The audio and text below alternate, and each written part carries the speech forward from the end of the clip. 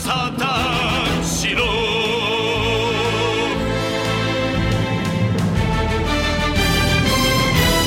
Hello, everybody, and welcome to episode 385 of the Saturn Studs podcast. I'm Kurt, joined once again this week by my space-bound co-host, Peter. That's incredibly true, Kurt. That's never been more true in my entire life. We're coming at you this week with the Amnesia edition of the cast, because I have to ask you, do you remember? I thought you meant amnesia and that my special defense was raised by 2 stages. Do you remember that psychic buff movie? It is the 21st night of December. What was that? That bad pun. No, it's 21st night of September. Yeah. Happy Earth, Wind, and Fire Day. To those who celebrate. To those who partake. I'm pretty sure this might be the Easter to Festivus's Christmas. Maybe. The cycle is now complete. I don't know. Is that? I mean, surely it must be a thing. If we've thought of it, surely someone else has. Oh, you give me you dangle that out in front of me like bait, and you know I have to take it. Well, I also am curious. Earth, Wind, and Fire Day. Yeah. Okay. From 9 News. Oh man, I got a picture of. I feel like I should remember all their names, but I only remember the first name of one of them, and I couldn't place it. I just know the name Maurice. Maurice White was the original lead singer. He's dead now. Yeah. Philip Bailey took over. I gotcha. He was in the band concurrently with him as well. I see. There's a picture of them in the 9 News here that I'm looking at, and they still look fly as shit. Fly as fuck. Well, they never went out of style. We just went out of style. Yeah, I don't know how the Grandmaster Kung Fu robe really does go out of style. I don't know that it can. It's been a staple of the wardrobe of many a Shaolin monk for centuries at this point. We've got I'm looking at this picture. We've got the Grandmaster dojo monk. We've got blinged out Dumbledore, and we have Ghost Rare Businessman. That's going to be my new gamer tag on Steam. Ghost Rare Businessman. Oh, I don't know why that reminded me that Lorcana is out now. Which one's Lorcana? That's the Disney one. I thought that was... No, Runeterra is a different one. Oh, yes, Legends of Runeterra. I get those two mixed up in my head because I care about them equally, which is to say I don't care about either of them at all. Yes. All I know is that, what is it, like, Rafiki Lock is a thing in the first format. Where they immediately learned how to play stacks. This generation of children, I'm glad, will be the first to be able to be pub stomped in their childhood game that was created during their youth. Because there's established trading card players. Like when we were kids, trading card games like this were like a new thing. Yes. When we were kids, right? Like Magic is like the first mainstream one. That was 93, and Yu-Gi-Oh! Came in 96. So we were all learning together. But now this generation has a new card game, but you have all the vets who will totally come and take your tournament money. Absolutely. It's like that clip from Back to the Future, where instead of them watching the show, it's the kid watching a guy combo off. And the spectator's like, oh man, this is one of my favorite reruns. What do you mean? It's the first time this has happened. It's brand new. Yeah, like literally one of the first strategies, I guess, was resource destruction lock. I feel like Essentially, that's always the strategy in the card game. Like the first strategy you try to do, outside of just like how fast can I, meet the win condition as intended. how do I And keep then you get into from resource playing? denial. I don't know how to play. But It's very I need to difficult make to sure you lose. As a man who has played his fair share of 8-rack, I can assure you it is difficult to lose when your opponent can't play the game. can. I want to say the only other strategy is super fast aggro, but I feel like that's mainly Magic. Like Yu-Gi-Oh doesn't have like an equivalent of red deck wins. You could argue most Yu-Gi-Oh decks are red deck wins. I feel like they're all. Do you know? I feel like they're all combo. OTKs are so prevalent. Right, but that's like a combo. Well, yeah, strategy, I guess you know it what I'm is. saying? Well, it depends on yes, in that it's effects that cascade, but sometimes the effect is just summon monster and other thing happens. I feel like Six Samurai, like original Six Samurai, would Yeah, be Six Samurai is kind of like that, where it's just more of satisfying summoning conditions, so you can swarm the field very quickly. So in a way, it is very analogous to red deck wins because you're using low to the ground creatures that you can get out for Barf not out, consuming yeah. much of your available resources, like your normal summon. I remember the stories of the first before Red Deck Wins was Red Deck Wins. It was called Sly, and it was so janky that it had non-bows built in. It had dwarves, and then it had a card that says this card can't attack if you have any dwarves, and it played them in the same deck because those were the only cards that you could play for 1 mana at that time. It's amazing. And we learned all about that from our live viewing location, hundreds of miles above the Earth's surface. From up here, we can see it all, including the best ways to exploit your Lord Terra board state. That and the corn. We can see the meta clear from here. If you look closely, you can see a very prominent visual symbol. Maybe this will be a motif carried throughout the story. We're, of course, talking about the corn rocket, the Crocket. Yeah. In A Million Miles Away. Yeah. That's the corn rocket. Corn rocket. Corn rockin'. Why not? Why not corn rocket?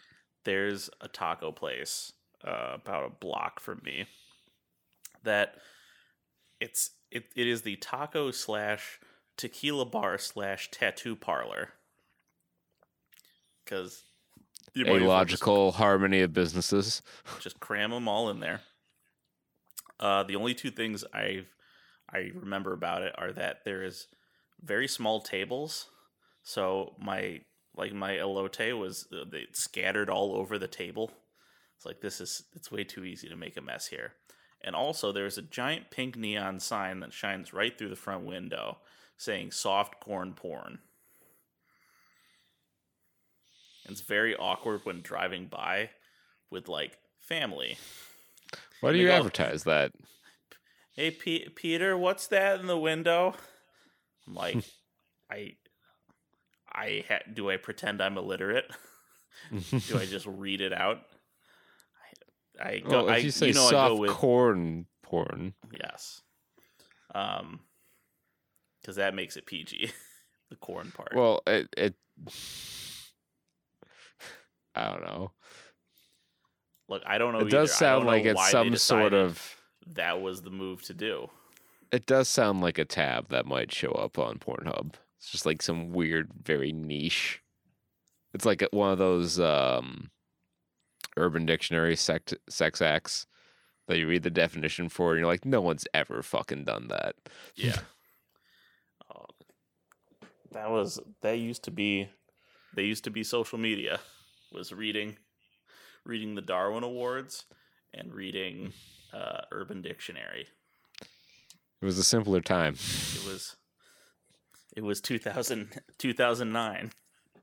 Some might say a better time. But we were, I don't know, we were watching, we were on the internet. We weren't even watching trailers. How far we've progressed. We've come here and we've developed the technology. How far we've progressed into the show. We have reached our first segment. We've done it. 10.5 minutes in. That's actually pretty good time. That is staggeringly efficient by our normal standards. I'm just gonna barrel through this entire thing. No holds barred. There's not a whole lot. Yeah. Put me on 2x speed for your podcast reading, or your audiobook, right? When you're walking, you put your audiobook on 2x speed. I guess. I know some people just do that to get more stuff in. It always sounds weird to me. Like at 2x, 1.5's a little bit better, but even then, like there's no pauses between words and it makes me a little anxious. You gotta speed it up to like 100x where it's just like subconscious wigglings in your ear. Yeah, past a certain point, like you can no longer perceive the audio. The real move is you got to interpolate 2 books. So one of every word is being said in the gap between another word. So you can you can listen to 2 audiobooks at the same time. That's how that works. You know, it's going to be fun for the listeners of this episode, hitting the timestamp to go to Trey Watch and then having to listen to another 2-minute bit, not at all related to Trey Watch. I love that for them. Keep putting it off. Procrastinator studs, which I don't know why I'm not getting there. Why I'm holding off, taking as much time as possible to get to the point, because the trailers in Trey Watch are pretty good this week. For the most part, one's kind of confusing, and I think we'll start with that. Yes. Well, All Us Strangers. So it's not. It seems pretty straightforward from the trailer. It's Brokeback Mountain meets Cinema Paradiso. But where it gets weird is the ghost angle that they're playing. Yes, he goes back to. It's like, here, meet my boyfriend, ghost family, something like that. Yeah, I'm sure it's like a metaphor for him coming out to his parents or never getting the chance to come out to his parents or whatever. But like, I don't know how you make a whole movie out of that. Yeah, that's exactly what I thought. That's like a scene in a movie, not like that can be your emotional climax. And maybe it is, but if it is your big emotional climax, why did you put that in your trailer? Yeah. Unless the relationship is like the framing device and the whole movie is like walking through the flashback. It's one giant. You're probably wondering how I got here. Yeah, because I don't know. This movie seems a little too artsy for that. Yeah, who's the studio for this? This is Searchlight. Okay. Formerly Fox Searchlight. Yes. Which, other news, ring the bells, ring the town bells. Rupert Murdoch stepped down as like frontman, explicit leader of Fox and News Corp. News Corp, yeah. He's retired to work. He's retired to the position of Shadow Emperor. Yeah. Gotta believe there's something real. I know he's 92, but I gotta believe there's something real nasty about the hit the public that he's done. Yeah. And this is his way of protecting the company. Kind of like how Vince McMahon stepped down. Yes, it's it's a remarkably similar playbook between companies like that. Oh yeah, when you get to that size, that's just they all run from the same playbook. Someone from the Blackball Society shows up at your company's door and hands your receptionist the playbook. Yeah, the playbook and the recipe for the hate serum, because I'm pretty sure like he's not. It's the company doing what it does is keeping him alive at this point. He's subsisting on the work the deadly work he's wrought in the world. Like it's amazing the tremendous impact on just the fabric of this nation that this one man had. It's like Dorian. This one man have a crazy idea of what if we did a cable news channel that was just full of the most outlandish bullshit. Yeah, what if I did the news for all of Australia? What if I owned the news? No, I think it's like Dorian Gray, where he's being kept alive, but instead of a portrait of himself, it's just Gutfeld.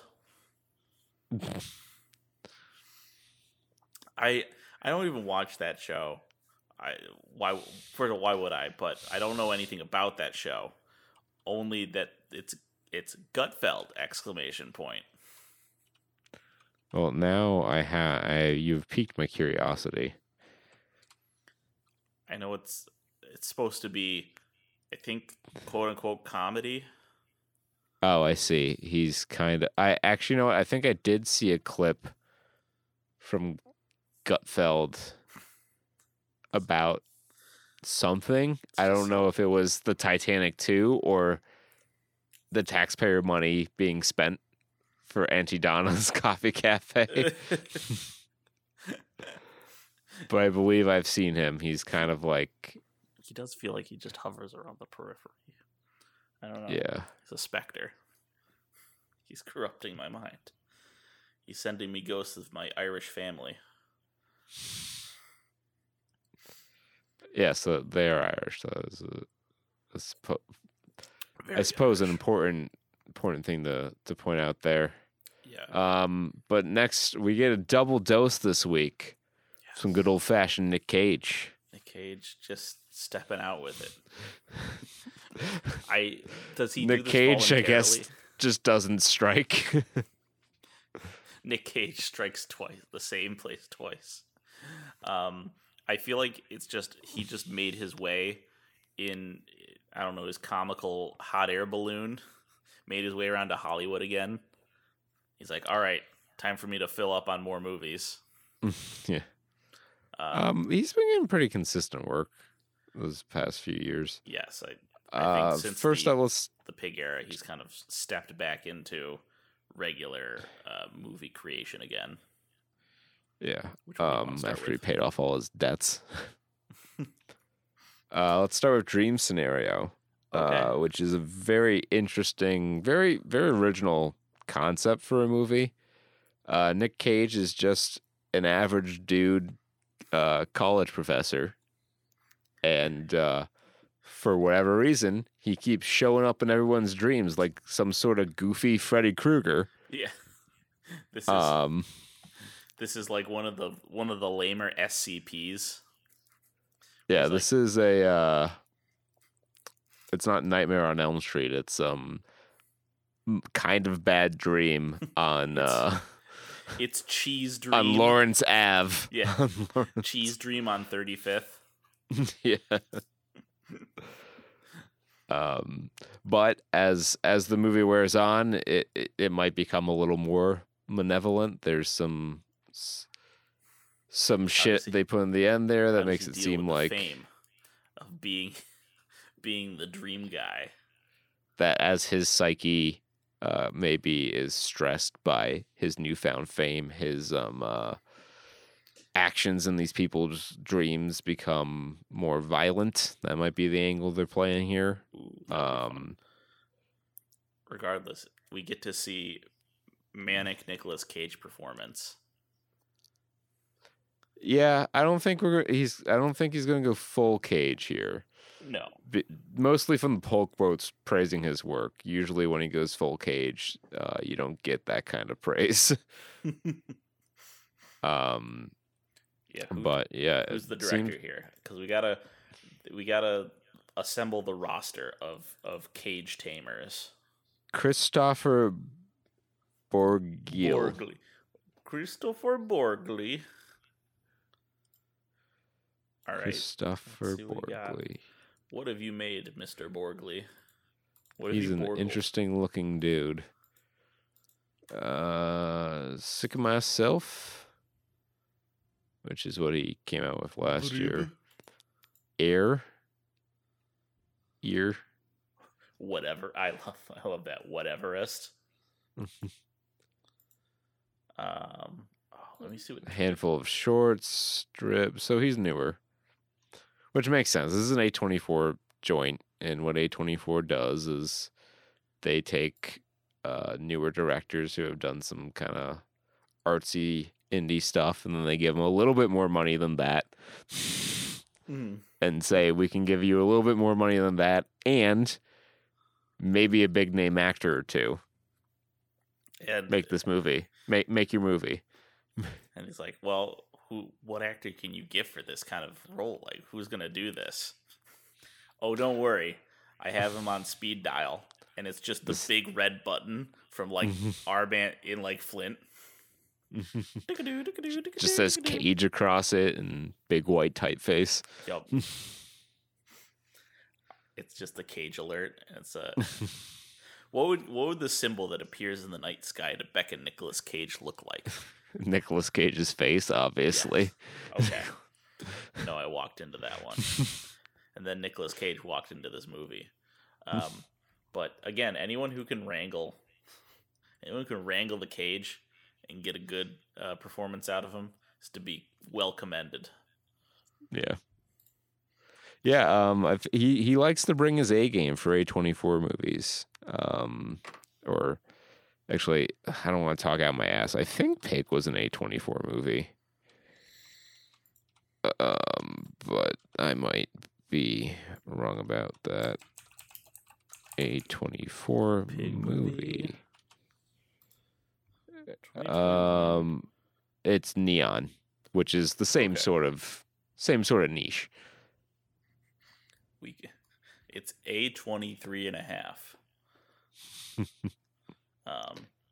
Okay, but yeah, no, this is definitely the kind of movie where you just gotta, if you can entice them with a really good premise. Okay, IMDb, you've officially let me down. They only gave Peg a 6.9 out of 10. It only has a 6.9 out of 10 on IMDb. They don't appreciate ridiculous. Cage. What are the bad reviews? All right, we had a plan for our reviews. In light of this news, we might have to call an audible here. But we'll do that after we check out our other and last trailer here. Our last full trailer. There is one other thing I want to talk about. Not really a trailer, but a coming soon kind of thing. But that's after this. That's after we cross Butcher's Crossing. Yeah, Butcher's Crossing, starring guess who? Nick Cage. What if Nick Cage started killing buffalo?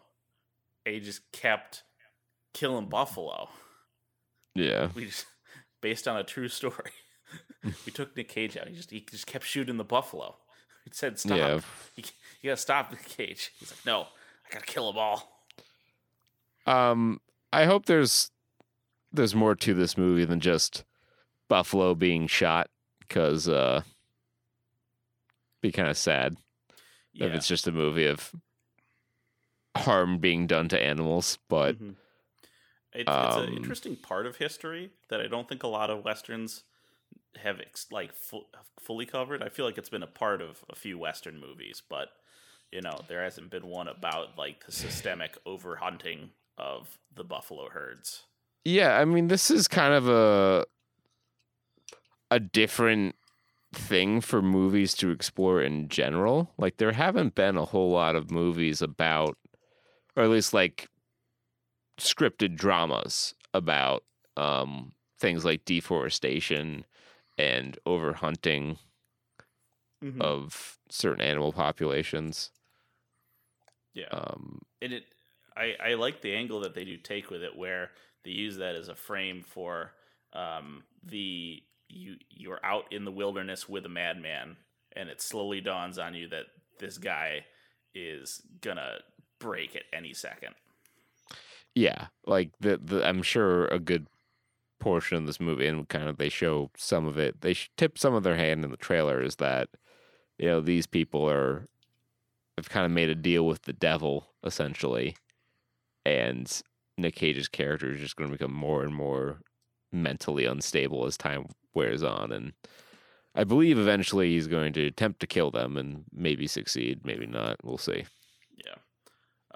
So my headcanon is that Nicolas Cage did in fact shave to the crown line for a dream scenario, and then said, "Oh, fuck it," and just went full bald for this. I think he's bald in Dream Scenario too. He's either bald or wearing a bald cap in Dream Scenario, because I can kind of see around the edges of his hair what looks to be like a bald cap line. It is a very exaggerated kind of a crown line shape. It looks like it's a piece. So I don't know. Make of that what you will. Yep. So the last thing I wanted to talk about for Trey Watch, again, not a trailer, but kind of in the wake of the writer's strike, Netflix is trying to think, what do we do? What do we put out? What's the thing we can market besides our buffet of stuff? And they're leaning into anime because they're formatting it into drops. There's a big trailer thing out for Netflix Drop 01. And it is including, so it's a bunch of their animated stuff, like just a kind of compilation trailer of a bunch of stuff coming out the 27th. So Castlevania Nocturne, Onimusha, Scott Pilgrim, Sonic Prime. I think there was a Watch Dogs animated show in there. Interesting. Yeah, so it's just all of their upcoming animated stuff that they kind of had floating around. They're marketing it as one kind of big content blast, which, I mean, maybe it'll... But that's not all new stuff. Like Sonic Prime's out, unless it's a new season of Sonic Prime. I think it's a new season, yeah. Okay. They're doing Far Cry Blood Dragon, the animated series. That could work. Yeah. That could work. Captain Laserhawk, a Blood Dragon remix. That has the potential to be good. Yeah. So Netflix they've leaned into it. They're like, all right, people like watching the animus on us, so we'll try it.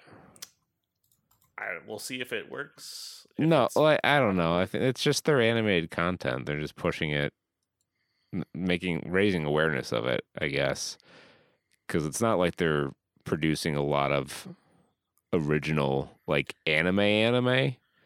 Right. And it's not like this is like a cohesive... They're not trying to siphon market share from Crunchyroll is what I'm getting at. Right. That makes sense. It's just a different marketing kind of thing. That's really it for this week. It's the only ones I've seen. Yeah. Let's go now. We're just moving right along to the follow-up, which we will begin now. And that takes us to the box office results for weekend 37 of 2023. Man, year's getting a little long in the tooth, huh? 15 weeks left in the year. Oh boy. just in time to drop the Marvels.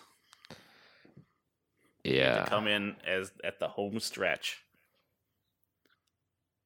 Is that out next week? The Marvels? I don't think they're coming out for till December.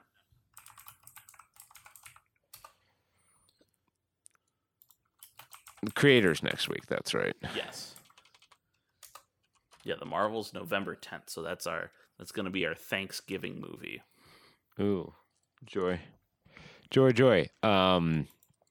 But that movie's not out right now. It's not atop the box office. The Nun 2 is remaining atop the box office for its second week. One for each nun. Doing none too poorly. None too shabby. Yeah. 15 theaters have decided to pick up this surging sensation that's sweeping the nation to the tune of $14.5 million, bringing its total worldwide gross to $164 million. So that's got to be highly profitable given it's a movie titled The Nun 2. We made all of those jokes when that came out, when we saw the trailer for that.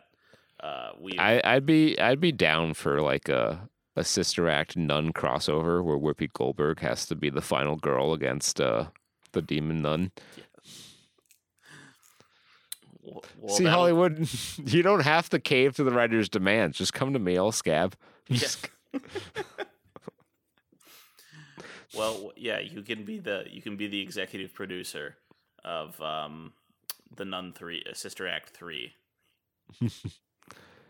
None too then we'll have none too pleased. We'll bring Bruce Willis out of retirement again for number 4. Back in the Sister Act 4, Old Habits Die Hard.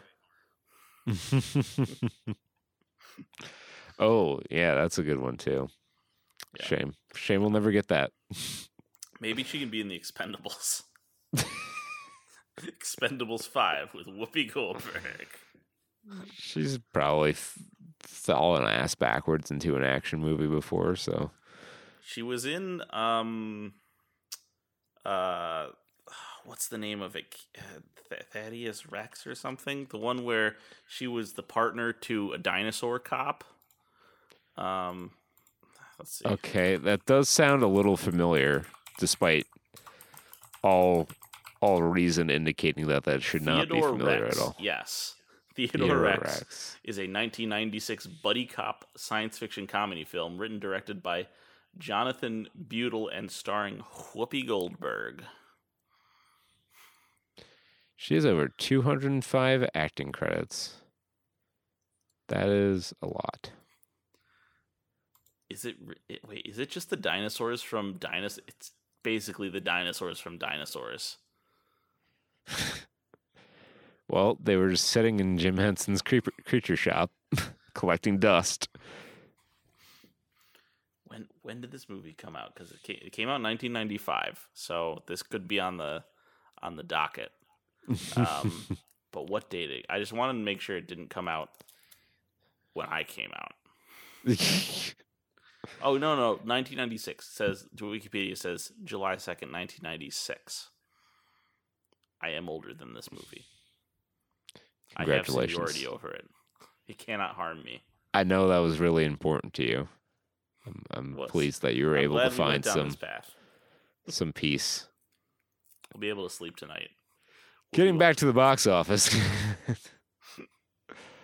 Haunting in Venice finds itself in second place with a $14.2 million opening weekend. Not enough to take down The Nun 2, but that's as close a second as I've seen in quite some time. Yeah. Maybe if there was a nun haunting them in Venice, that would do maybe if A Haunting in Venice had the extra 438 theaters, it would have made up the difference. Powerful math skills. That was I've been doing a lot of math in my head recently. I saw like a Reddit post about like some Common Core math problem, and people were arguing like, oh, this is a stupid problem. This is what's wrong with math today. The other people like, oh, this is actually really easy. You're just stupid because you don't get it. I'm like, this is just formatted like shit. Yeah, that's how I feel about a lot of Common Core stuff. Like I feel like Common Core's head is in the right place. Like it's trying to teach kids number sense and like that getting them a feel for how you can manipulate numbers to do stuff in your head more easily. Right. But it's just not nailing it. Right. It's like it wasn't even the thing for me. Like it wasn't even an issue with the math or the logic or anything. It just I didn't know what I was looking at. Yeah, it's really like, draw some separating lines so I can see the three concepts that you're trying to put together into this answer. Just want to shake them, bring them to an Excel sheet, and just start formatting stuff in front of them. But instead, I'm here looking at the real reviews, the Common Core of reviews. Yeah, so this has found its way in our spotlight, and you do not hear me frantically trying to grab reviews. That's not at all what's happening. I'm telling you exactly, and that's why what to expect here. That's not why I'm telling you the Metacritic score right now, the IMDb score. As we in silence. I'm doing it in sign language. Yeah. So our deaf viewers can see. No, this has a 63 Metascore, 6.8 on IMDb. So it is a good to middling movie. Yeah, generally favorable is what the 63 Metascore would indicate. 7.0 user score. So generally found to be a decent movie. But again, all we really care about is what are the real reviewers saying about this? What is the pulse of the nation? A reviewing in Venice. Because as everyone knows, when you've lost the IMDb user review section, you've lost America. Yeah. It's the heartland. It's not in one place. It's in one website. Side quest for you, Kurt. Well, you have all the top reviews. You always do the top reviews, but we're sharing the load with the bottom ones today. How many have you seen where it's like they're trying to do a play on the title, but it just doesn't work? I only looked at the 1 stars, so I've seen such gems as that number would be 0. I have one here that's one of those awful titles, but I've seen like A Boring in Venice. I see. A Haunting in Bad. That's It's like, what are you guys doing here? You're really trying to. You had all the time you needed to think of something. You didn't have to do it like on the fly. This is a written review. Submit it at your leisure. They had to get in before the 11:59 deadline. Well, anyway, our first real reviewer did not take that tact with his review title here. We have Cosmasp. I don't know. He has a 9 out of 10 review here. 'Tis the season, ellipses, to Perot. Actually to be jolly, or rather spooky, I reckon? Question mark. No pun intended, for sure. What? None achieved. You haven't put one coherent sentence together so far, buddy. If you like what Kenneth Branagh has done with Perot, you will like this one too, for sure. Maybe you'll like this one even if you were not too keen on the other 2 movies, because this does not really have a baggage. Well, except for the Perot character written by Agatha Christie, of course.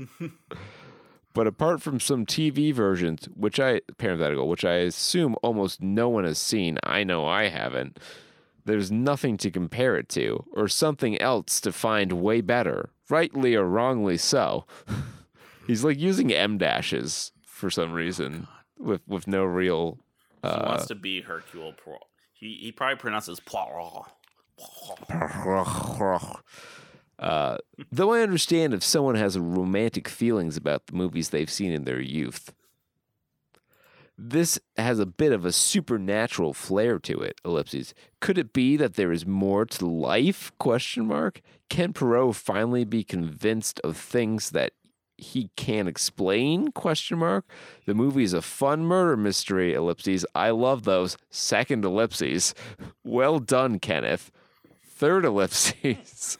Well done. No chance this person is under 60. Dude, you just need commas. A comma will do you. That's dead giveaway for old people. Old people writing is that they just put ellipses everywhere. Is that a thing? I don't know that I've observed that, but I also don't communicate via text with old people too much. You don't talk with the olds. Yeah, I have a couple of people in really just my grandma, and she doesn't seem to do that. Not really a textural person. No, I have a few people in my life who will send me an email, and regardless of tone, they will put an ellipses on the end. Like, it's your birthday today, ... I'm so happy for you. It's like, you don't need to like trail off at the end of all your sentences. There is one last sentence to this review. Okay. Also true of the camera and the script/characters, parenthetical. The latter I reckon at least loosely based on the book, M-, which I haven't read. Shockingly, you'll be shocked to learn that only 1 out of 2 people have found this helpful. It's Haunting in Venice, my favorite Poirot story. I can't wait to read it. I'm still being censored on IMDb, by the way. They're not collecting my votes. I guess you got to submit some reviews. You have to copy and paste a too short review 3 times over to hit the character limit. I need to find the Andrew Jackson copy pasta. Yes. Throw that on. Back. I gotta have it somewhere. There's no way we've let that get lost potentially to the ether. Yeah, that is absolutely it's a document. It's a classic. It's like the Declaration of Independence in some way. Yeah. And I don't know if Darren Kaminsky's 3 out of 10 review. I went to the 3s. Ooh, again, fancy. Jake does not dare to step to these levels, but I'll go there. With Darren Kaminsky's 3 out of 10, a haunting in sometimes. just the worst. Just the worst sure. title for a review. Why not? A Haunting in Venice starts with a problem. The source material. The source material for Murder on the Orient Express is set on the Orient Express. The source material for Death on the Nile is set in Egypt on the Nile. The source material for A Haunting in Venice is set in East Sussex, or thereabouts. Now, this didn't have to be an issue, but something feels off throughout the movie. All of the fine touches and period detail that make Agatha Christie such a joy just aren't there because Agatha Christie wasn't writing about Venice. And it shows. The location just doesn't feel necessary to the story. Now, there's plenty of VENICE in this adaptation, but he wrote that as an acronym, like it's Agents of S.H.I.E.L.D. But it's all in hit-you-over-the-head drone shots and endless repetitive shots of gondoliers in scary Venetian masks. But it all feels off. The film is... What about the mosquitoes? That's what I remember most about Venice is the fucking mosquitoes. I didn't think there'd be mosquitoes. I don't know why I didn't think that, because the whole fucking city's built on standing goddamn water. Yeah. The summer plague of insects. The summer pestilence. This film is full of scary horror gotcha moments that feel very, very out of place in Agatha Christie, and quite a bit of Exorcist spinning camera. Not sure if this is a spoiler, but it's a warning for those who would like to bring Dramamine. Branagh makes a passable Poirot, but I really do think that he's not playing Poirot so much as he's playing David Suchet playing Poirot. But who can blame him? David Suchet is so completely Poirot that sometimes it's easy to forget that Suchet isn't Poirot. And that's not a problem. Branagh wouldn't be the first actor to base his character on another actor's performance. Being kind, it feels like a tribute, but it's hard not to feel the inauthenticity in the performance. Was Suchet not available? The mystery itself is spruced up from the original material, and not in a good way. It's full of clues that don't matter, intense visual imagery that's misleading, and events that are both implausible and distracting. Overall, a boring, middling, and poorly constructed attempt at a story about the world's most precise detective. 2 out of 5. Found that helpful. That's what I think. Moving up, stepping up to Matthew Michael Hoffman. I think that's a pretty bold claim that we're stepping up to anything. I don't know I don't necessarily star rating being higher doesn't mean the quality of the review is going to be any higher. In fact, quite the opposite usually. Yes. It's certainly true. Nevertheless, he is out here making the audacity of making 6 out of 10 reviews. 6 out of 10. I was tricked. Score 6.4 out of 10. If you've seen one, you've seen them all. However, A Haunting in Venice does deserve a bit of credit for its unique style that left my heart jumping out of its chest from start to finish. I asked my sister Mary if this was scary, which I thought to be a rhetorical question, but she informed me that it was a PG-13 mystery as it gets. She tricked me. Within the first 15 minutes, I was jump scared about 5 times, and although I am not a fan of being jump scared, I can at least appreciate that aspect of what they were going for. As far as the whodunit part of the story, they got me. I had no idea that it was the mother, but I also was just... gasp. But I also was just lost in general and had no suspicions of anyone. It wasn't a whodunit where you have like 5 or 6 people and they make it obvious that it could be, and it ends up being the person you either least expect or most expect. But then again, the reveal felt more about the method in which the murders happened and the motive behind them as opposed to who actually did it, which I felt was a strong decision. I liked it more than I didn't, but nothing really groundbreaking took place. Also, if you decide to check this out, watch it in Dolby Audio. That definitely made it a cooler experience. 0 out of 0. Brilliant. Found that helpful.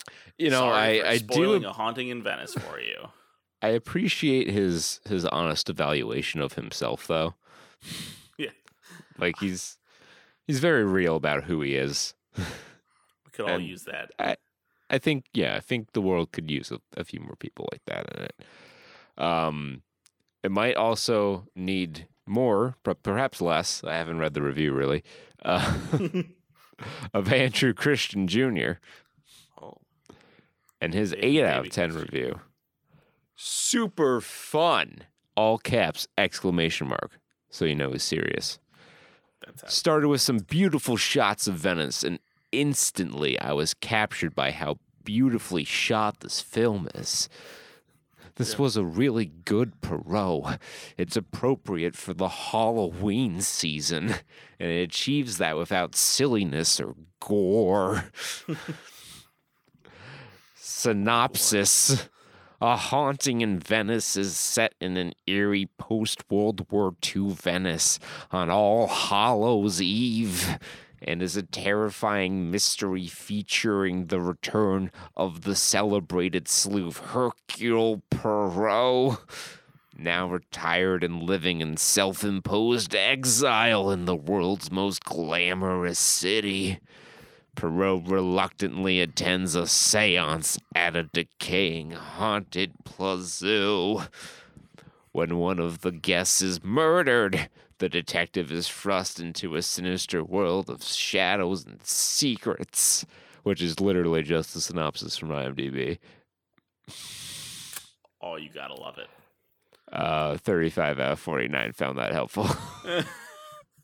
One paragraph of original thought. I was trying to put my finger on who you sounded like in that review. I was trying to do a Todd Clorox, but I couldn't commit to it.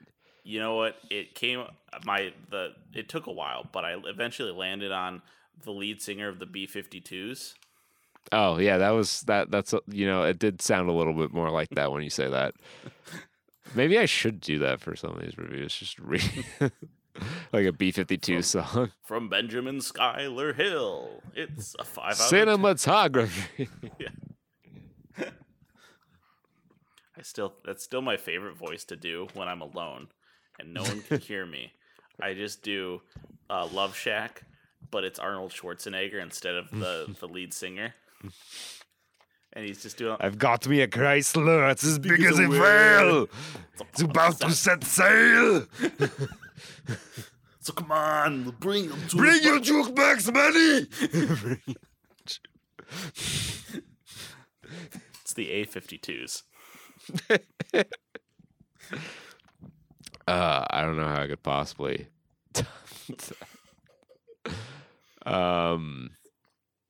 But I will read now from Motoko Saran.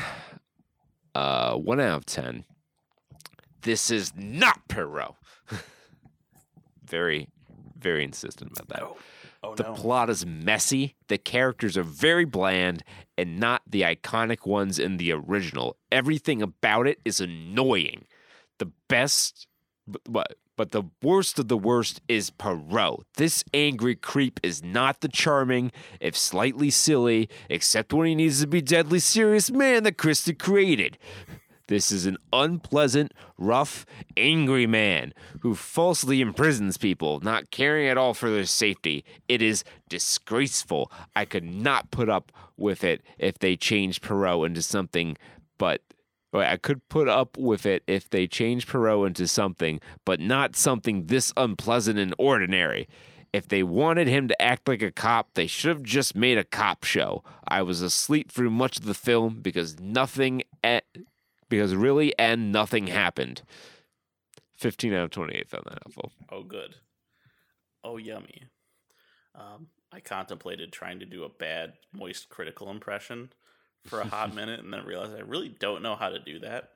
I know how to do I think it's just kind of like being very deadpan and slow. And From Benjamin Schuyler Hill, A Haunting in Venice, 5 out of 10. Ken really does love his Dutch angles. I don't know if I can run that one, Captain. It didn't sound too bad for the 3 seconds you did it. All right, I'll take that. Take that inch. It needed work. Don't get me wrong.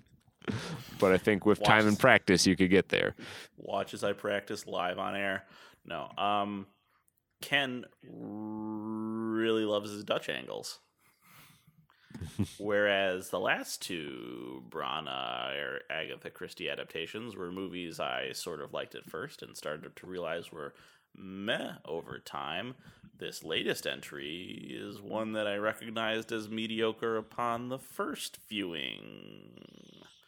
Granted, it was really refreshing to see that this time the filmmakers clearly put effort into the locations and production design. The film looks authentic and gorgeous as opposed to its predecessors that were overly reliant on unnecessary CGI backgrounds. The story does have some interesting ideas and compelling character interactions, but they unfortunately take a back seat half the time. For the other half, we get a lot of weak attempts at horror and red herring plot points that don't really amount to nothing. I don't know what happened with the performances. I don't know what happened with your voice either. Yeah, here we are. Turning into fucking Lemon Grab from Adventure Time. Unacceptable. I can't do it. I would cause a noise complaint if I did that impression. I don't know what happened with the performances, but half of them are pretty great, and the others are, well, awful. The actors clearly didn't agree on what kind of movie they were in, with some thinking it ought to be straight drama, and others thinking they should play it corny, like the previous films. This is a middling whodunit with all the rote machinations you expect from the genre. Nothing shocking, nothing gripping, but nothing so bad as to tank the experience. It's the definition of mediocre. 8 out of 14. Okay.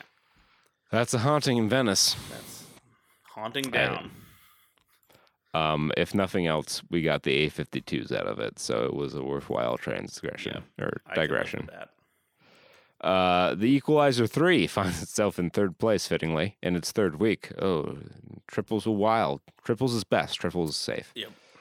Down 39.8%, which is not a big drop week over week, despite leaving 437 theaters.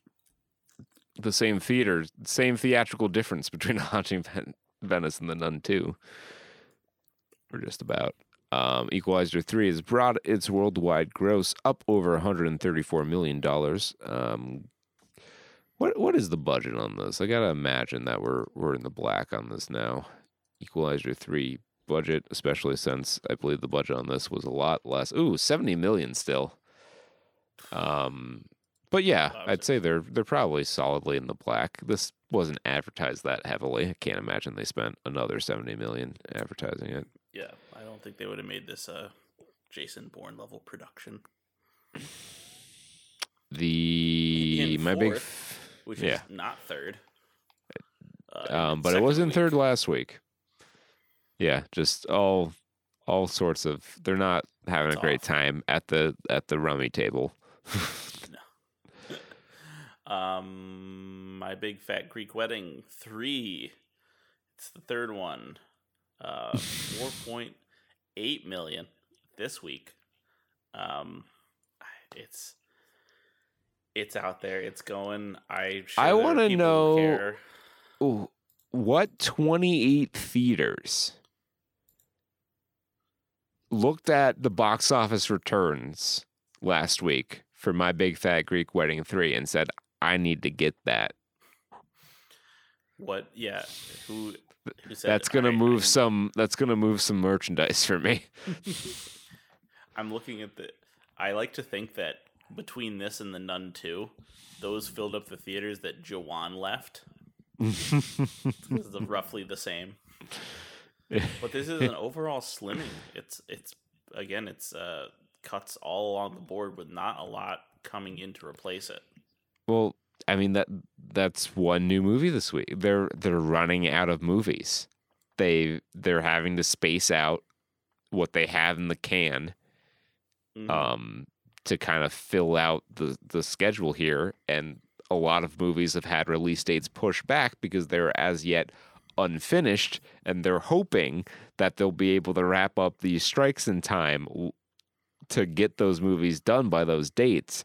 But from what I understand, there's not been a lot of movement. I think they went back to the negotiating table last week, but I haven't heard anything come out of that. So as far as I'm aware, there's no end in sight to this strike, and I think we're going to be in for a real rough early portion of next year. Like, fuck you, it's January on all. We might have to do 90s winter again. It might not be enough to do 90s month. We might have to do 90s winter. I have to dip back into the archives, and we're gonna have to find a whole new wellspring of untapped movie potential. We may even have to, finally do 80s month.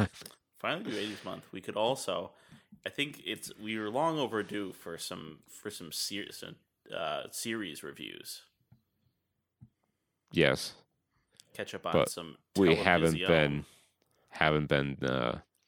running a lot in the background on that lately. We could get back. We could do some more Power Rangers. Yeah, we've been meaning to do Lightspeed Rescue, which is the next season, for a while, and I have it up on the Plex server now. So it can be done. These are we have plans.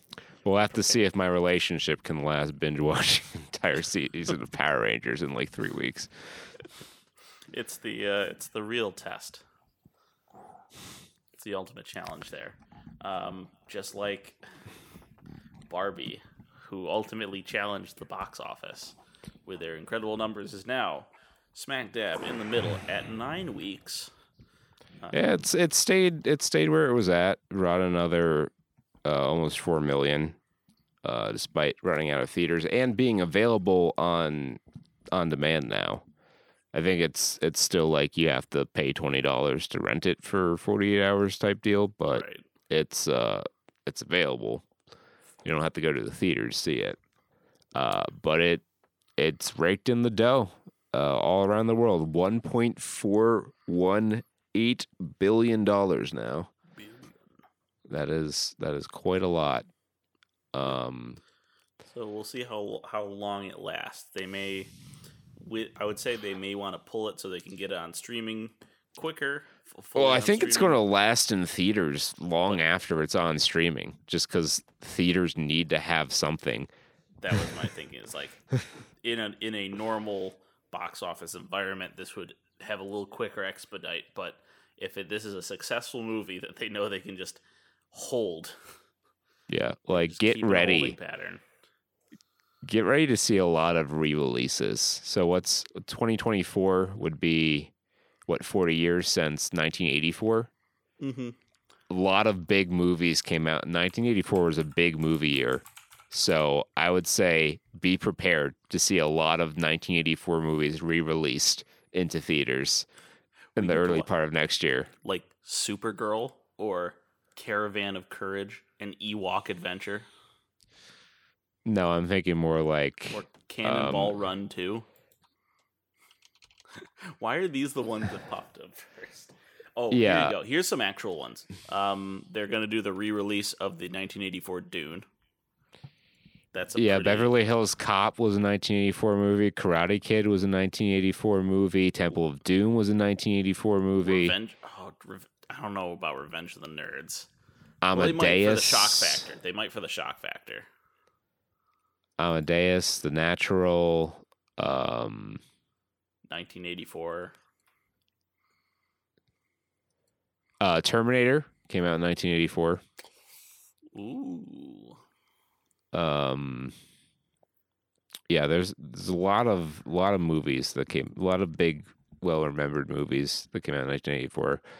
Nightmare on Elm Street came out in 1984, the original one. Yep.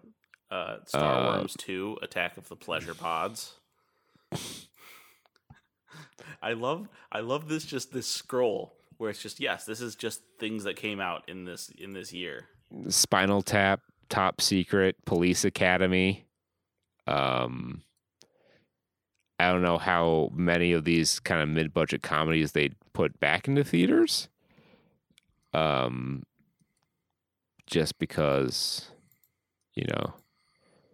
comedies aren't exactly big money draws. Really age well, yeah. Well, no, it's not that they don't age well. It's just they haven't recently been draws to the movie theaters. I don't know that they'd pin their hopes on them. Yeah. Oh, is Netflix gonna? Ghostbusters, another 1984 movie. Yep. The Karate Kid. If they do the Karate Kid movie of the series, like if they do Cobra Kai, the feature length movie. Well, how are they going to do that during a writers and actors strike? Oh yeah. I mean, that's the whole reason they'd be re-releasing these movies. Yeah. Children of the Corn. Speaking of Cobra Kai, Blue Beetle. Yep. I could get lost in this. Nipping that shit in the bud right now. Finds itself in 6th with a $2.5 million weekend. Solid retention week over week, only dropping 34%, but only in 2,300 theaters, losing another 400 this week. It has brought in $120 million for DC. So, honestly, pretty close to The Flash in terms of total box office, which is surprising given that The Flash brought back Michael Keaton. I've seen a lot of like apparently people hate that movie. The Flash. Yeah. Yeah, like people like I feel like everything I hear about is just mainly about how the CGI was awful, and then not anything else about it. Yeah, Which like I it agree wasn't that CGI that. was not great. No, it wasn't. But the movie itself wasn't bad. Like, The writing was funny. yeah, it was. I think it did a good job with like showcasing the Flash as a character. I thought Michael Keaton was great. Mhm. And yeah, maybe the plot's kind of a little Little bare. Yeah. But I think it told an interesting enough story with how it is, and there were some pretty emotionally charged moments that I was able to create. Yeah. Like certainly It's a fine movie. Like it's honestly one of the better DC efforts in a while. Yeah. We reviewed this and we talked about it, so go watch that. But again, I would easily pick this over something like Black Adam. Oh God, yes. Oh my God, yes. Like you're if gonna I rag never on the see Flash, but then you're gonna give Black Adam a pass. I don't know that anyone's giving Black Adam a pass, but there is. I have seen hyperbole that the Flash is like the worst DC movie yet. Which no, Black Adam is 1,000 times worse than the Flash. Black Adam, Shazam 2. That wasn't awful, but it was just like there was mid. Shazam 2. Like there was nothing definingly bad about it. It just wasn't interesting. Is my main takeaway. I barely remember anything about it. I remember the unicorn joke. Yes. The skills joke in the big tree. That's about it. Jawan has had its moment in the sun. It's dropped precipitously from fourth place to seventh, down 60.7%. Still killing it in third per theater average. Yes. Just the hype. The hype train the initial hype wave is past, so you can't get packed theaters anymore. Yeah. $21 million worldwide for Juan, which we always say this about these crossover like Indian movies that we're not entirely certain that factors in the Indian box office. Because there are a lot of people in India. I know it's a pretty poor country. I don't know what the movie going situation is like over there. Right. But I imagine just by the sheer number of people, like the billions of people that live in India, that it'd make a little bit more than $21 million worldwide, with only 9.3 million being international. Yeah. Let's see. I'm looking on Wikipedia. Like they should have some more information about this. Hopefully, one can hope. Oh, it's all in Crore. So, I'm sorry. I need to. If I learn one thing from this podcast, it's going to be how to convert Crore into millions, and it's going to be the most useless skill for anything outside of calculating Indian box office profits. Which is like, can we just take a step back and examine the road that we traveled in life to get us to this point? Where we are so fascinated by what a random fucking Bollywood movie has made it over in India. It's been a long way, and we may do the season of Bollywood. That's another idea. That'd be a rough one because they're all like 7-hour movies. Yeah, that's a lot of film. But anyways, just to look over here. So, first day release, Hindi. So, 8.2 release day was 8.2 million in India. In the Hindi version, with another 1.3 million from the Tamil and Telugu, for a net total of 9.5 million. It did better numbers than Pathan. I know a lot of people in the comments are going to be angry about that one. Yeah, we're going to get some nasty letters. Yeah. In Australia, it became the first Indian film to top the box office, earning 400,000 Australian dollars on its first day. Ooh. Wow, that's pathetic if that was a box office topper. No. Ah, yes, the Australian cinema scene. Yeah, so those are the notables from this. Yeah, so like the number on IMDb or on Box Office Mojo is 9.35 international, so it was pretty close. Yeah, I guess it's just not as strong a market as I would have thought, I should say. Shouldn't put words in anyone's mouth. Gran Turismo finds itself in soft 8th. markets, I guess. Yeah. This movie was kind of a hard sell. Like, I don't know what audience. Like, it's trying to cross over a lot of things that I don't think there's a lot of audience overlap for. Yeah. So, Good. No, I was gonna say I don't really have anything to say about it. I was gonna say something. I realized I had nothing. 2.3 mil, 100 mil worldwide, 103. Oppenheimer hanging on in the top 10 in its 9th week, $2.095 million in just under 1,800 theaters. Literally one under 1,800 theaters. So it's in like half the theaters Barbie's in, and it's still making within 1.8 million. That's pretty impressive. Yeah. But they have to get it out so that they can get in the Marvels in IMAX. It has crossed over. I think The Creator is the next IMAX release. Yeah, I believe that. I keep wanting to think that The Creator is a Nolan movie, but it just has it feels a little bit like a Nolan movie, and it has John David Washington in it. Yeah, that's my main thing. I see John David Washington, I'm like, oh, and it's like serious and kind of big themes. I'm like, oh, this. Can I say, after watching Remember the Titans last week and seeing young Denzel, John David does not look a damn thing like his dad. Not at all. If I'm Denzel, I'm asking about the milkman. The apple got fucking volleyed from the tree. 913 million for Oppenheimer worldwide. So, outside chance it stretches across $1 billion when all is said and done. I'm sure it might get a re-release in February when things are looking bleak, especially on the IMAX front. Got to figure there's not going to be a lot of IMAX releases. So I could see this possibly, but making $1 billion worldwide. And what an impressive, already a very impressive movie. Like, I was reading an article where one of the producers was like, our pipe dream scenario was matching Dunkirk's opening weekend, and it blew that out of the water. It was a phenomenon what happened this summer. Yeah, I mean, it's also just a really strong movie. Word of mouth, I gotta believe, had a lot to do with how this 3-hour-long R-rated movie managed to stay relevant for as long as it did. Yep.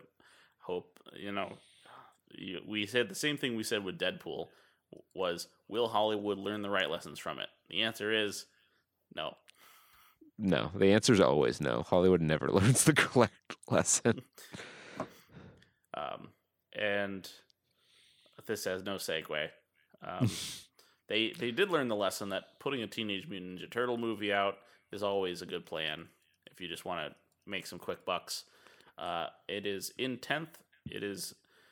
It'll stay here until something else comes into theaters, because everything moved down basically one slot except for Jawan.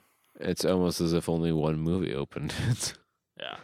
Not a lot of shifting in the ranks here, but made $2 million this week for an international total of $168 million.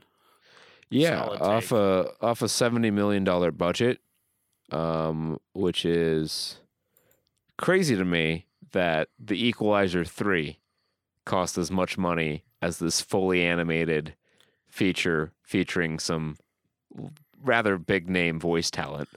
Yeah, and I have to wonder if a lot of them, instead of taking a direct cut or payment, wanted a piece of the back end, because this is a merchandising heavy movie. So yeah, I'm sure they franchise rather, because this is also going to launch the next phase of the franchise.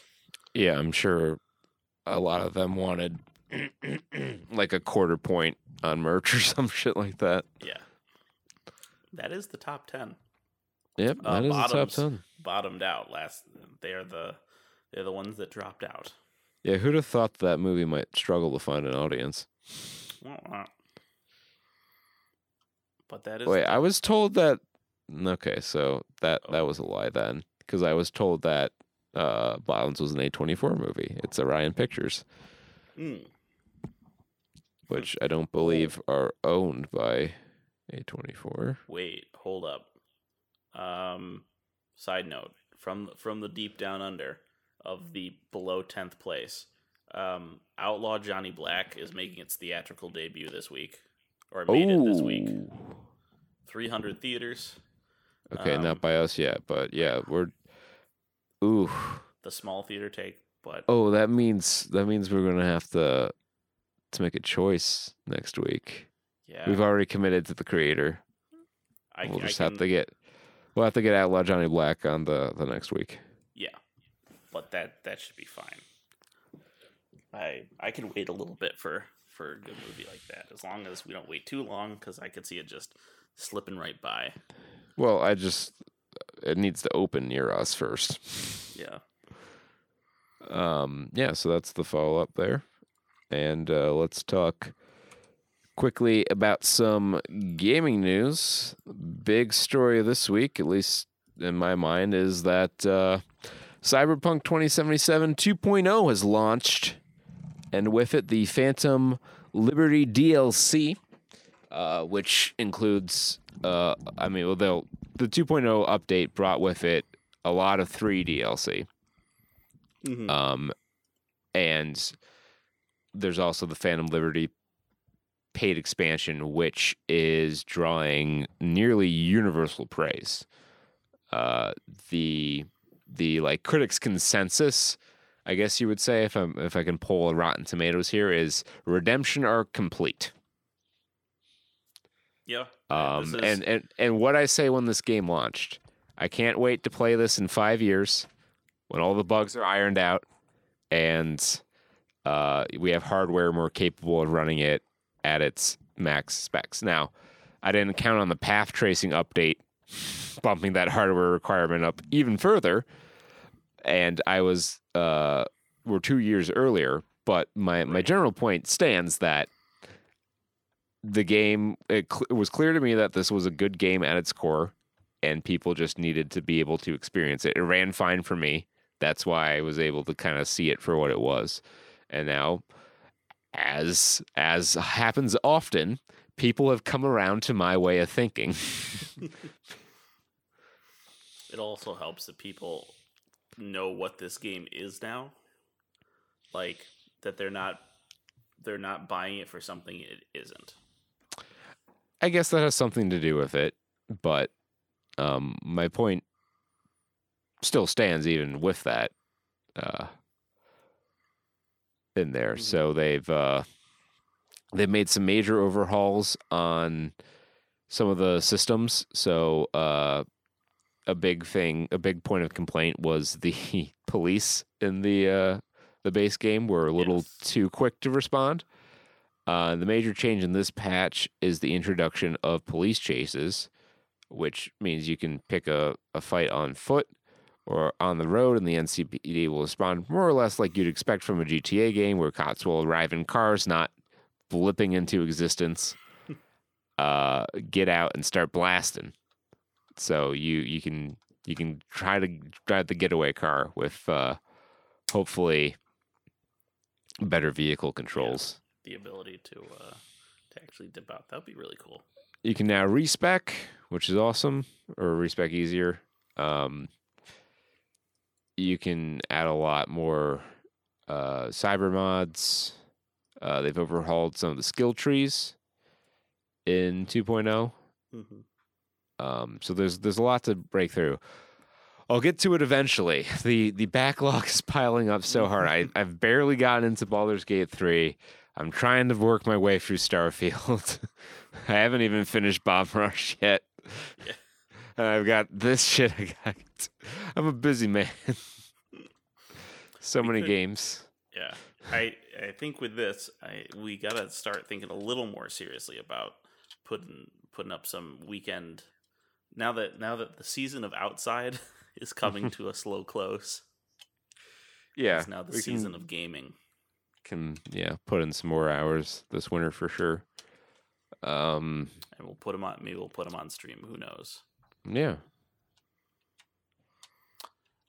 So, in anything else from Phantom Liberty?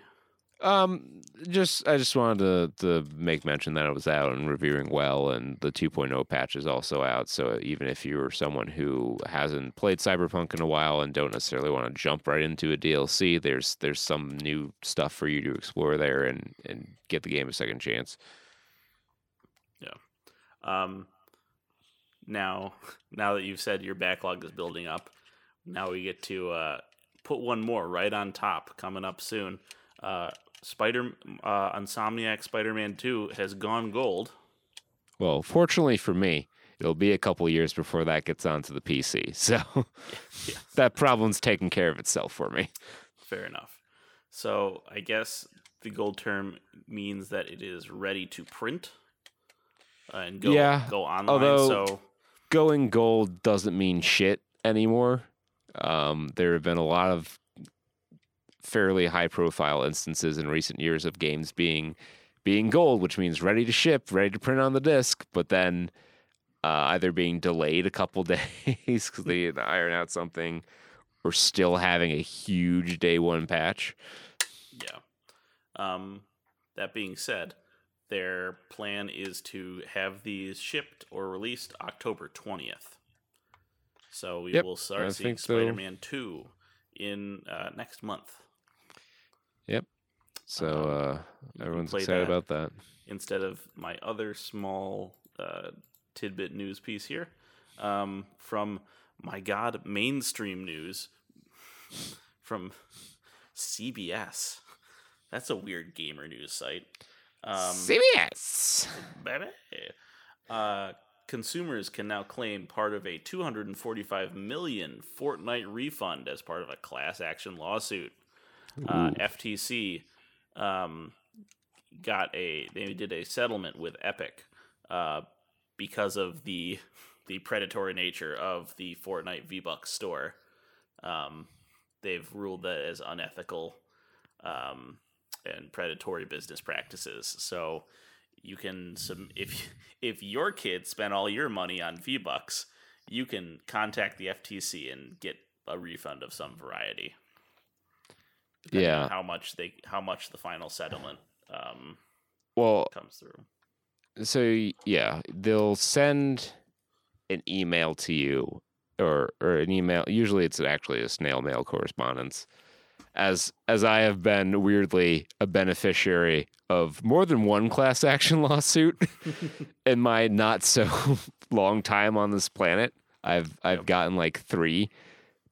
They've never been for any amount of money because the only people who ever make money on a class action lawsuit are lawyers. Right. But usually they send you a written correspondence saying that you may be entitled to compensation, like those mesothelioma commercials. And you can they'll outline the steps you have to go through to claim your benefit. And I think that the biggest one I got, it was for like NVIDIA cards from a certain era, and it was like $35. It wasn't anything super significant, but it did trounce the other ones, which were like 46 cents. It would have cost more for me to mail in the thing to redeem it than I would have gotten. Yes. So it actually looks like how they're doing that this time around is this is going to be a pool from which you can file a claim and draw your lost funds from. So to file it, you can, for those of you at home, for all you guys broke on V-Bucks, email Fortnite refund at rcnotifications.com by October 19th. And it will provide you with instructions on how to file a claim. Either that, or you can use your Epic ID to file a claim right on their site. Call them it has a number here, or at admin@fortniterefund.com for help. consumers have until January 17th, 2024 to submit a claim. Anyone with questions can call the FTC at they provide a number or at the same email. So get your money back. Get that money. Get that bread. And then get that corn. Get those Yeah. enchiladas. And eat them a million miles away from home. Yes.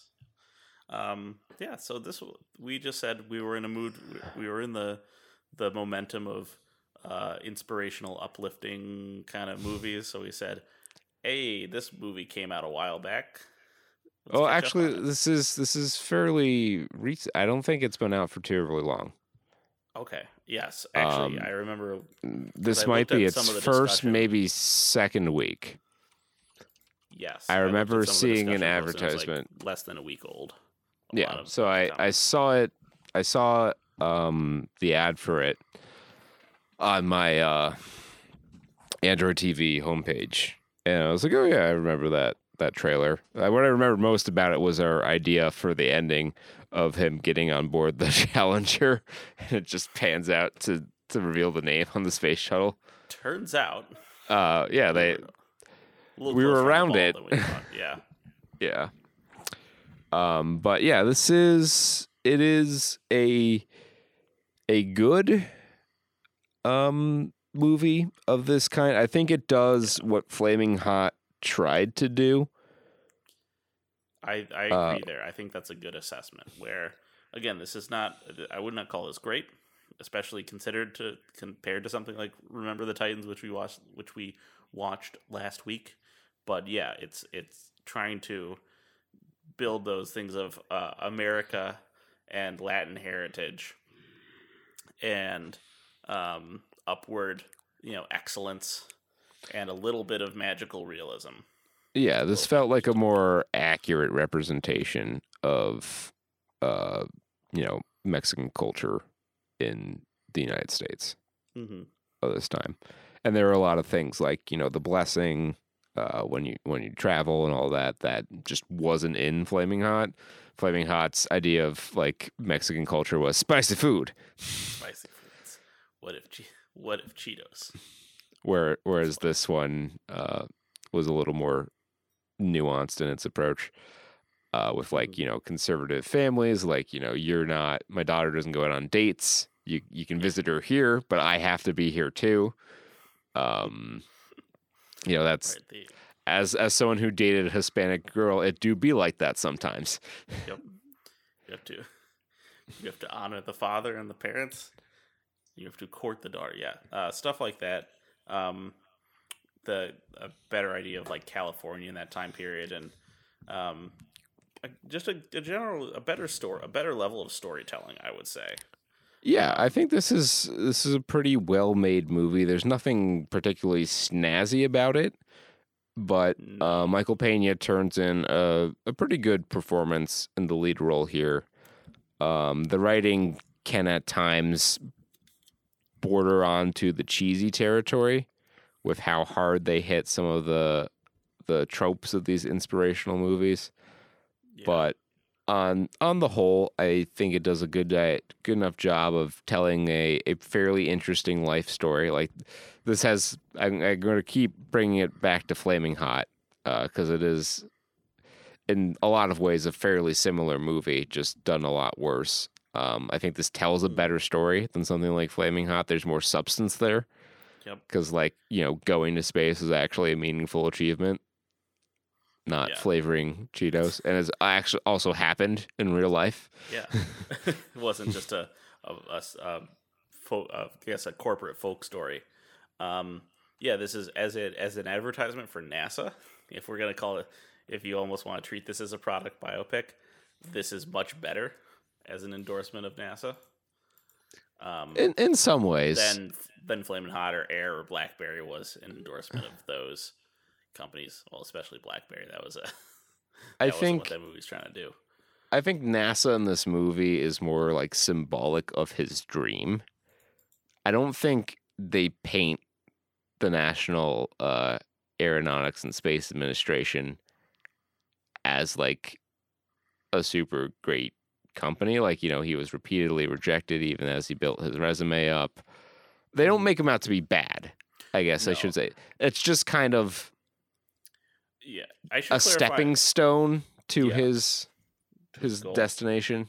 I should clarify my point and kind of how I felt about when watching that, because the whole story, it's his whole story, right? From a kid to space, every big step in between. And the last chapter of it is his time at NASA in the candidate program. And I felt they did a very good job of conveying that this is some of the most stringent testing that you have to undergo. This is like astronauts are the best of the best. Like, this is one of the very few institutions you can legitimately call elite in the world. Oh, absolutely. And they definitely, again, they conveyed that very well. Especially at that time. Like, nowadays, they don't really have the funding to do that sort of stuff. But, like, at that time, what the ISS was... The ISS... I'm gonna go on a little side tangent about the ISS here. Please, the ISS is a lot like this movie in some respects. Because, like... It was a big aspirational goal, right? All these different nations are going to come together, and we're going to pool our resources to build this space station that we can, stage bigger missions from, do a lot of important scientific research about space on, and, monitor things on Earth, just generally advance the scientific nature, the scientific knowledge of the world and humans in general, and so it was a very noble goal to achieve, to aim towards, and a lot of hard work was put into it. But eventually, reality and politics kind of gets in the way, which kind of happened to him a couple times on this. And unfortunately for the International Space Station, there's not going to be a happy ending. It's never going to be completed to the original plan of. Supposedly, it was supposed to be about the length of 2 football fields in its final configuration, and you would be able to see it with your naked eye from the ground at certain times of day in certain parts of the world. Mm-hmm. So, like, it was a big project, and it just cost a lot of money, and the relationships between the nations involved kind of shifted as geopolitical relationships tend to do, and all of a sudden the idea of shoveling a lot of money into something that wasn't going to yield a lot of immediate benefit didn't seem appealing. And I'm not necessarily sure that was the wrong conclusion in a lot of cases. Like, I know when we pulled a lot of funding from NASA, we weren't in a position to be dedicating a lot of money to space program. We had a lot of terrestrial problems we had to work out. Yeah, that's the story. The dream of space, not squandered, not crushed, but diminished by the politics of Earth. But the ISS kind of was like, it was a cool idea because it felt like we were taking our first steps towards like that Star Trek halcyon future where, humanity was all about advancing humanity and lifting each other up instead of tearing us down. Yeah, that and the and between the ISS and the space shuttle program. All right. Also, briefly about the space shuttle and why you had more than one of them explode on you. Terrible fucking design. Like, I don't know who came up with the space shuttle and what it proved. And a lot of smart people worked at NASA. Someone must have been able to raise the same kind of red flags that even I as a kid was like, is that really the best way to do that? Please elaborate, because it's not obvious to me. It uses first off, it uses 3 different fuel sources. Well, 2 different fuel sources, but it has 3 major thrust components. You have 2 solid rocket boosters that are just a pain. The fact that it's 2 of them really sucks because you have to they have to be made from the same batch of raw materials. Right. Otherwise you'll have uneven thrust and shit goes bad. and they're very big, so there's not a lot of plants that can process one of them, let alone two of them. And they have to be brought in later, and then you have the giant liquid rocket booster, is the big orange tank, which helps propel it further. Right. And then you have a separate set of thrusters on the back. Why does it need to be that many stages when the Saturn V was a single fucking rocket that went all the way to the goddamn moon back in the 70s? It seemed that when I look at the space shuttle and how needlessly complicated it was, like some of the design makes sense for like the kinds of missions it was running, where you wanted to be able to like dock somewhere and return safely. But it screams to me, and I'm sure someone will point out why I'm wrong, and it was actually the best design at the time. Yeah, that's right, NASA. If you're hearing this, like and subscribe to our podcast and respond to us in the comments below.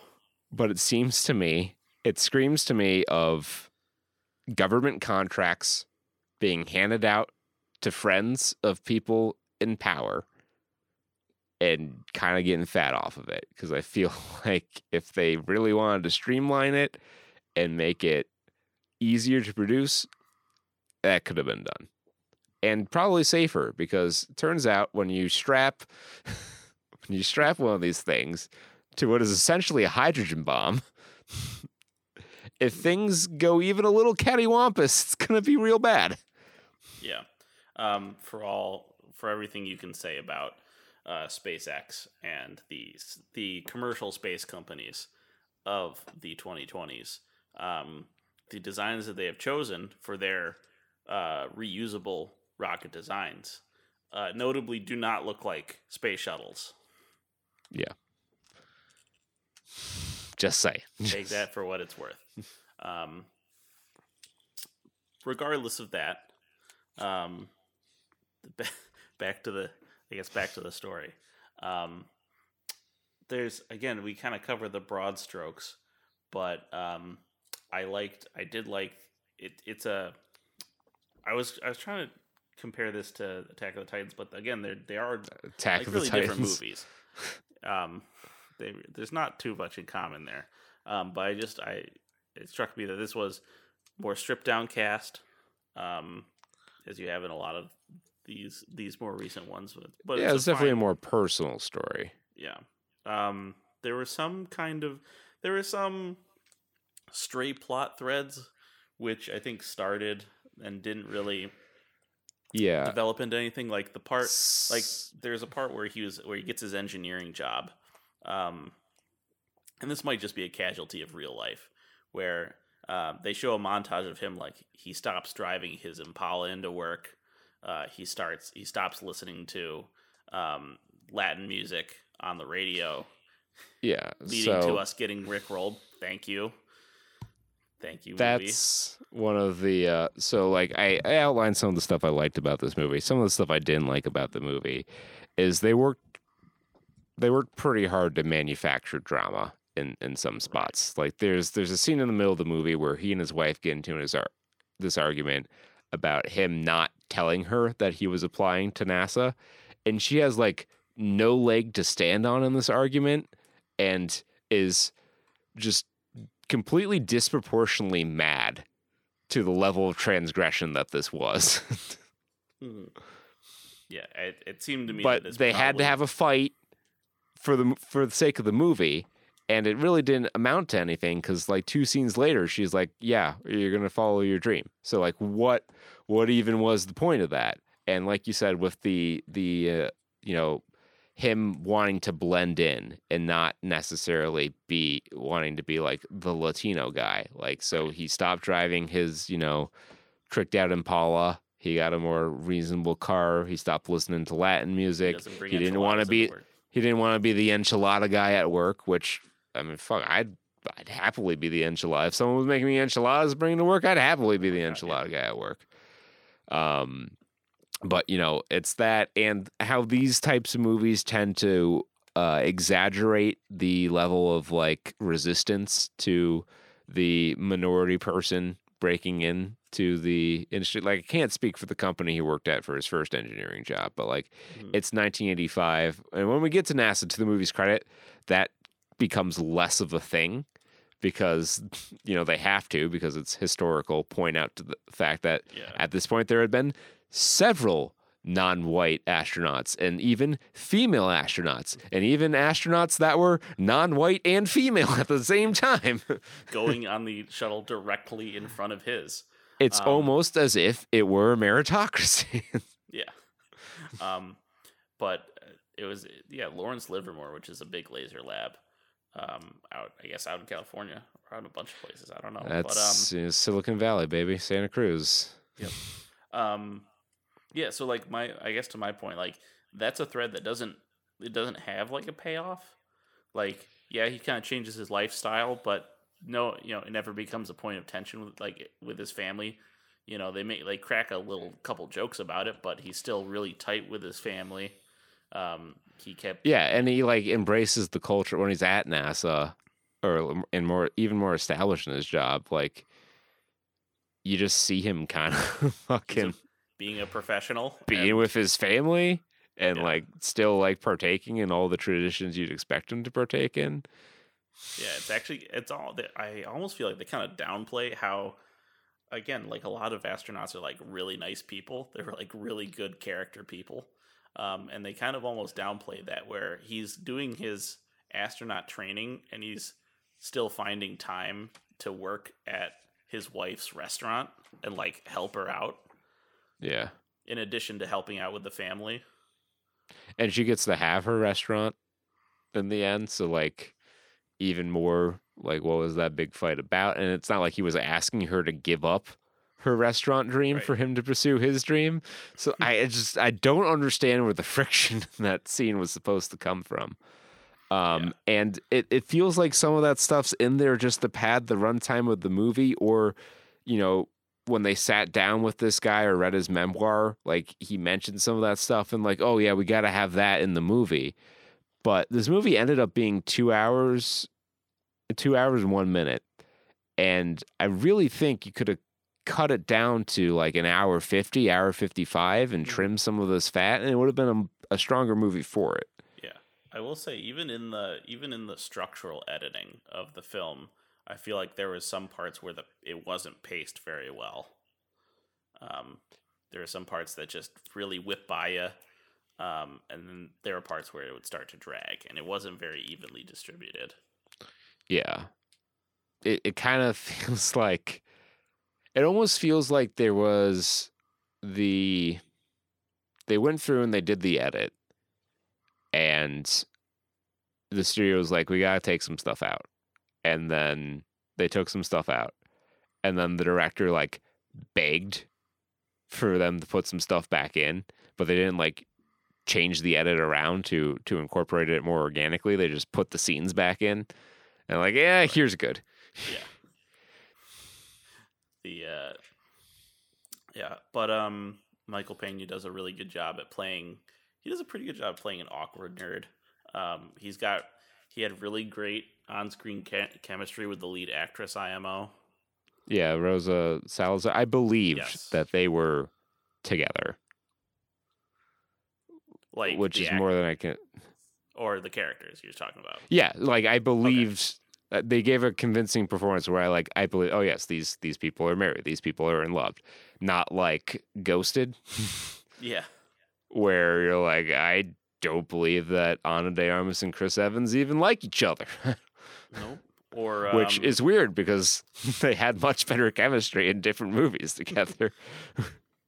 Or what was the You People, which was the worst chemistry. No chemistry. Apparently IRL too, because they had the CGI of the kiss.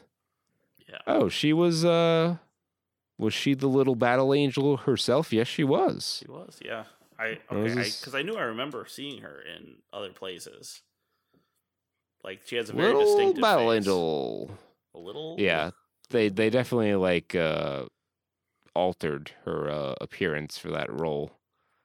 Mm-hmm. Well, yeah, they did. I think they gave her the anime eyes, right?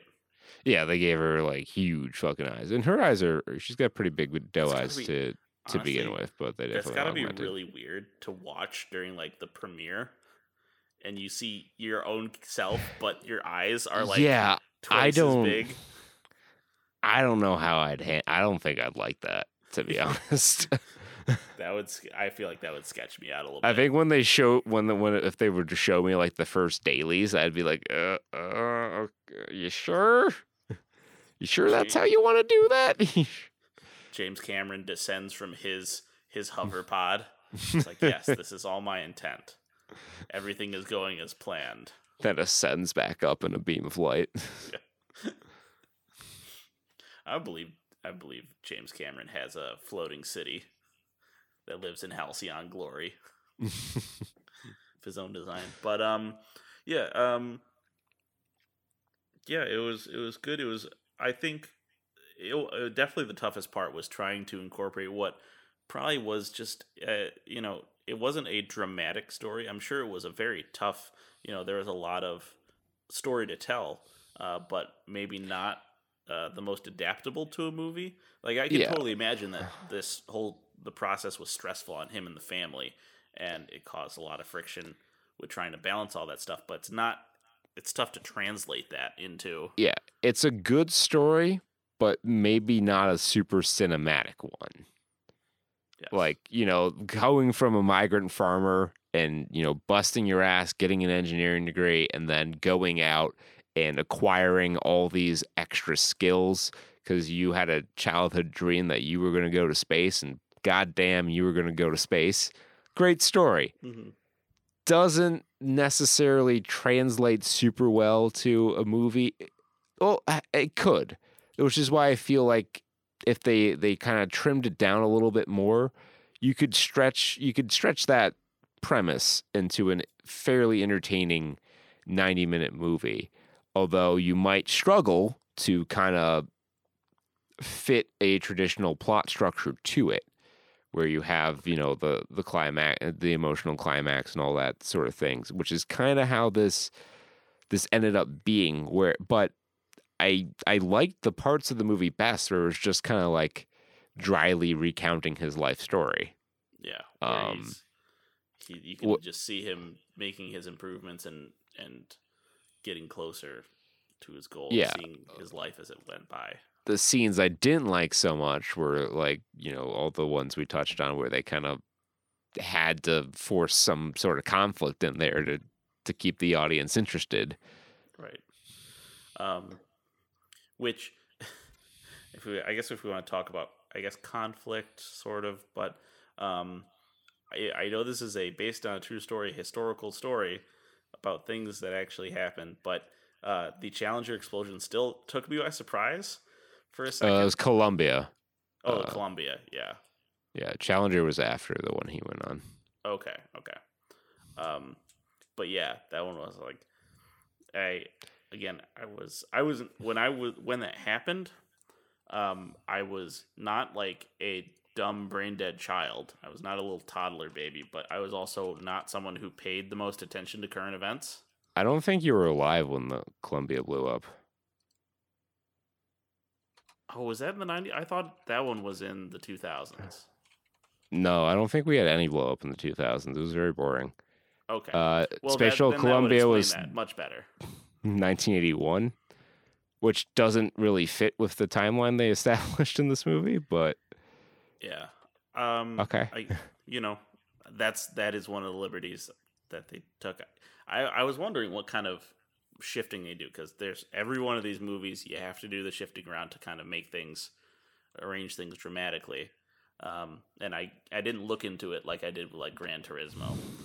So it sounds like they moved some of the dates around to kind of put that together. And I think that's a good beat, right? To remind everyone of, for everyone who was there, the dangers, a good reminder of the actual stakes of what he's doing and the real danger of it.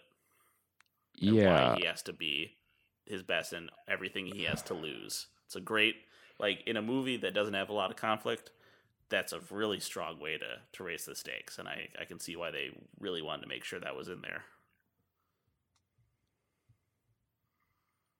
Hold on.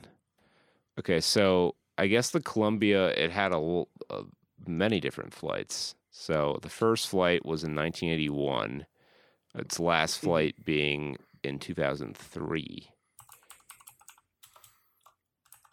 Yeah. Okay, so all right, so yes, so right, the one where it blew up was in 2003. Okay, the Challenger was the one in the 80s, which they didn't show, interestingly enough. But yeah, okay, so that matches more with the timeline. Yes, so we were not dumb, brain dead children. I do remember it. I remember hearing about it, and I remember hearing a lot of people because like this is around the age where I was really getting into like the idea of space. Um, so I definitely remember hearing about it, and then hearing a lot of people making references to the Challenger. Right. Yeah, so this was STS 107, which I was reading some comments and folks who again who were more present of mind during that heard that, and it's like, oh yeah, this is going to be that. But again, for me, it did still kind of come out of nowhere for me, and worked as a very strong dramatic device. Yeah, In addition to a good looking at the memorial. picture of the crew and the actress who played the only Indian lady that she possibly could have been here does not look a great deal like the actual person. Yeah. I'm trying to zoom in. Who's the oh my god. Oh man. Oh, I'm really sad because I thought the guy right next to him was the one who was played by in the movie. He was the guy who trained the program. Let me go find the IMDb. Gosh. No, because he was the pilot on the mission that. Right. Okay. Yes. Starpow. Something like that. Yeah. But let me I just remind myself he was played by not Eric Johnson. Garrett Dillahunt.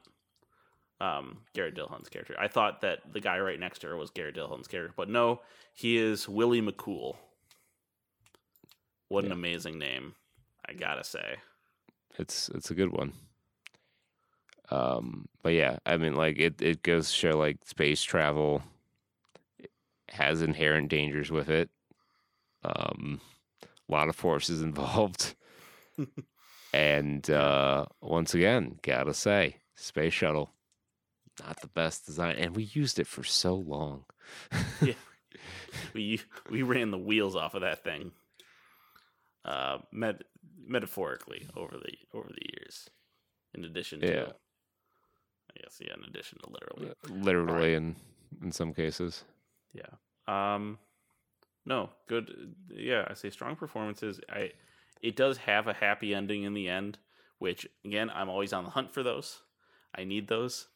I have people in my family who will crave those and they have very particular tastes in their media viewing. So having something that will make them optimistic after they're done watching it is very important. So this goes in that collection. I would not feel bad busting this out to any just if for a movie night. Yeah. Yeah, honestly, looking at the box office, and my general perception of the quality of many of these films, I would say that this is certainly a viable alternative if you want to do a movie night and don't want to go out to the movies to see any of the things out there. I'd say this is probably better than a lot of movies that are new out in theaters, of which there aren't many. It's a solid like 6.5, 7 out of 10 movie for me. Yeah, it's a kind of wide swing on my scale, but it's somewhere in there. Yeah, this my one last gripe with this. It's not even a gripe, but it is a gripe. Is the question? It's the ultimate question. U.S. history professors. How are you going to fit this one into your rotation? I don't know, dude. I don't think because they this don't feels really like the kind of movie that you could put on as like a movie day kind of movie, but it's about the space program, which is not a huge like it does cover a lot of time, and although the space race is always covered in U.S. history classes, but only like just like it's covered as an ancillary part of the Cold War study. Like they don't do a lot of like, at least in my history education, there wasn't a lot of like deep dives into space program and stuff like that. Like you learn that they engaged in the space race. Soviets put Sputnik up. We went to the moon in '69. That's about as much as they covered. They don't really get into the space shuttle program too much in most history courses. Although I could very easily see a teacher coming up with an assignment for this, because there are a lot of U.S. history themes in there. There's migrant workers in the 80s. There's, kind of the Reagan years aspects of it. You don't see a lot of that in there, but, the effects of, kind of the Reagan era are certainly present in that time period of the movie. And obviously you have the space element of it. I don't think it's going to be in the rotation over many of the other something like history movie October staples. Sky, maybe. Like October Sky that has like an eternal slot in there. Yeah, like it's Saving Private Ryan or League of Their Own even. Yeah. Forrest Gump obviously is like the windmill slam dunk U.S. history movie. So I guess as a follow-up question, you may be able to answer this, and I kind of wanted to fish for this the whole time. Would they show this movie at space camp? Do they show movies like this at space camp?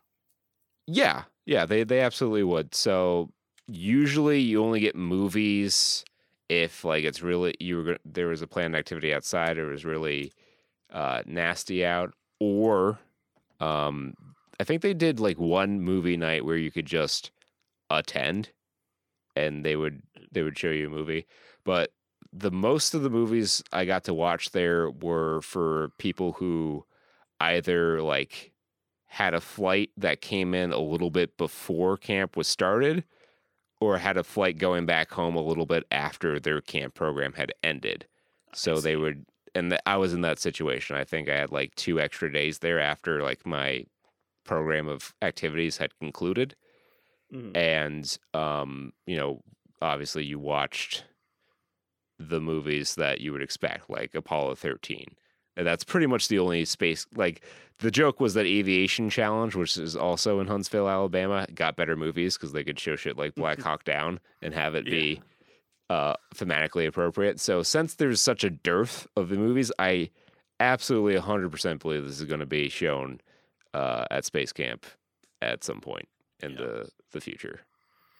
And for more of Kurt's, I know this is kind of the end, which is an unfortunate place to put this, because I would love to expound long about more of Kurt's Space Camp stories, but I think we could do a whole feature on Space Camp, honestly. Is there a Space Camp? There's got to be a Space Camp like movie, like a comedy movie. Let me see. Maybe, but Space not Camp 1986. Here you go. It's a cheapy kids movie. Young attendees of a space camp find themselves in space for real when their shuttle is accidentally launched into orbit. Yeah. So maybe we'll watch that at some point, and Kurt can use that as a vehicle to tell some more space camp stories. I have a few.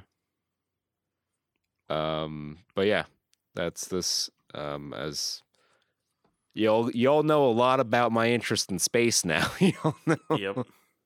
Which I honestly, for how big it was, and I'm still interested in a lot of regards, but NASA hasn't had money to do anything in a while, so kind of fallen out of following it too much. But right. It's one of those things that I'm surprised I just don't talk more about. Because for a good while there, I also had the dream of wanting to be in the space program. Not necessarily an astronaut. I always was a little nervous about actually going into space, but certainly wanted to be part of the space program. It's a good dream to have, and this also, again, this is pretty high up on the inspiration in a can-ometer. And actually, as it turns out, I was tangentially involved in the space program because I've worked for 2 companies now that service space flight and space exploration. Turns out working in high-performance materials means that aerospace companies want the things that you make. So in a broad sense, I achieved my dream. That's right, baby. And I think that's the perfect message to end it on. Thanks for listening to episode 385. We'll be back next week with the creator. And until until that time, be well, stay safe, and party like it's 1995. Peace. Bye-bye.